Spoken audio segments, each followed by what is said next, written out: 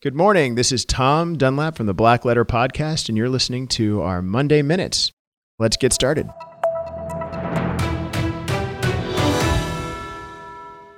Today, we're going to talk about artificial intelligence as inventor.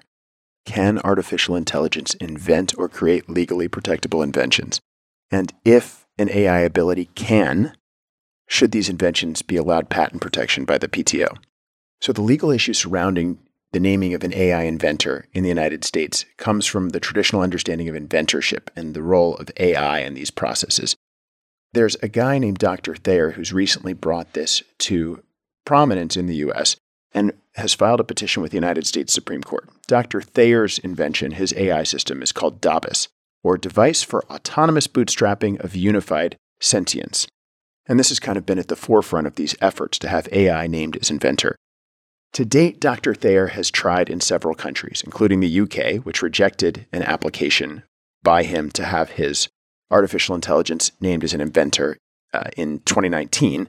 And then again in 2021, the UK High Court upheld that rejection. But in March 2nd of this year, Thaler was back before the UK Supreme Court, and they are currently considering, they haven't issued an opinion yet, whether or not UK law supports requiring the Comptroller General to register 2 design patents by DABUS. That decision's pending. Other countries where he's gone forward with this, the EU has rejected Thaler's applications, saying the inventor has to be a person. However, here's where the split comes, and here's where things get interesting. In Australia, the federal court ruled in favor of Dr. Thaler and found that an AI system could be named as an inventor. They acknowledged the traditional definition of an inventor doesn't account for the evolving role of AI.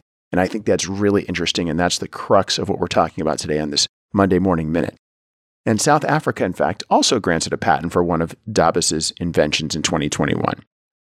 So this is 2 times, Australia and South Africa, and my understanding is Saudi Arabia has not said a artificial intelligence couldn't get a patent, but Australia and South Africa have agreed that DABUS, in fact, positively could. So where are we? Back in the United States. So current U.S. patent law, 35 U.S.C. Section 100, says that an inventor is, quote, and this is straight from the statute, an individual who contributes to the conception of the invention. And we'll have to go over conception in a minute. But AI systems are not individuals, as they're defined in the law, or natural persons, so they don't meet this definition. At least that's been the argument of the USPTO. Further, traditional understanding of inventorship is grounded in human creativity and ingenuity, which has been, at least historically, a crucial aspect of the patent system. There's upsides and downsides of calling an AI an inventor, and I'll give you kind of the pro people and the con people. So on the one hand, proponents of AI inventorship say that, 1, it encourages innovation by acknowledging the role of AIs. It provides transparency so that if someone is using AI, they've got to report it to the USPTO. So in other words, an inventor can't go out, use something like ChatGPT or DABUS or DALL-E or one of these other inventor programs and then claim it's their own invention. They have to attribute some of that value to the AI itself. And third, it establishes clear ownership and licensing rights for AI-generated inventions. And that is a whole nother can of worms, which I'm not going to open on this Monday Morning Minute because it would take too much time. But if an AI is an inventor and can create things, then who owns what it makes and creates? Is it the person who put the question in and sent the information into that black box of the AI? Or is it the company that created the AI? Or is it the AI independently itself? So we're going to have to think about that independently. So opponents of this argue that artificial intelligence lacks agency, intent, and consciousness required to be an inventor. In other words, an AI has no agency without somebody putting in data or creating the AI. Secondly, granting AI inventorship could diminish the value of human creativity and ingenuity in the patent system.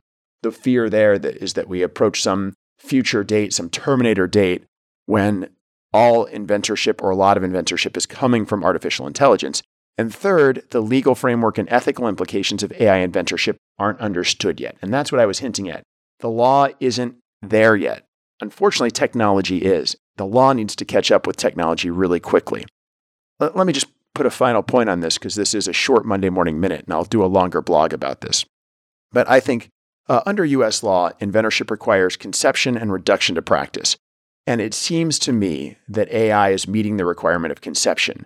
Whether or not the current patent statute is written to say an inventor, it has to be a natural person, we've got to come up with something, and I'm not claiming to have an answer, but we've got to come up with some way for the law to evolve to account for artificial intelligence in efforts to create inventions, and frankly, even in creative efforts. We have to come up with some way of attributing or acknowledging those contributions so we know and we understand where things are coming from.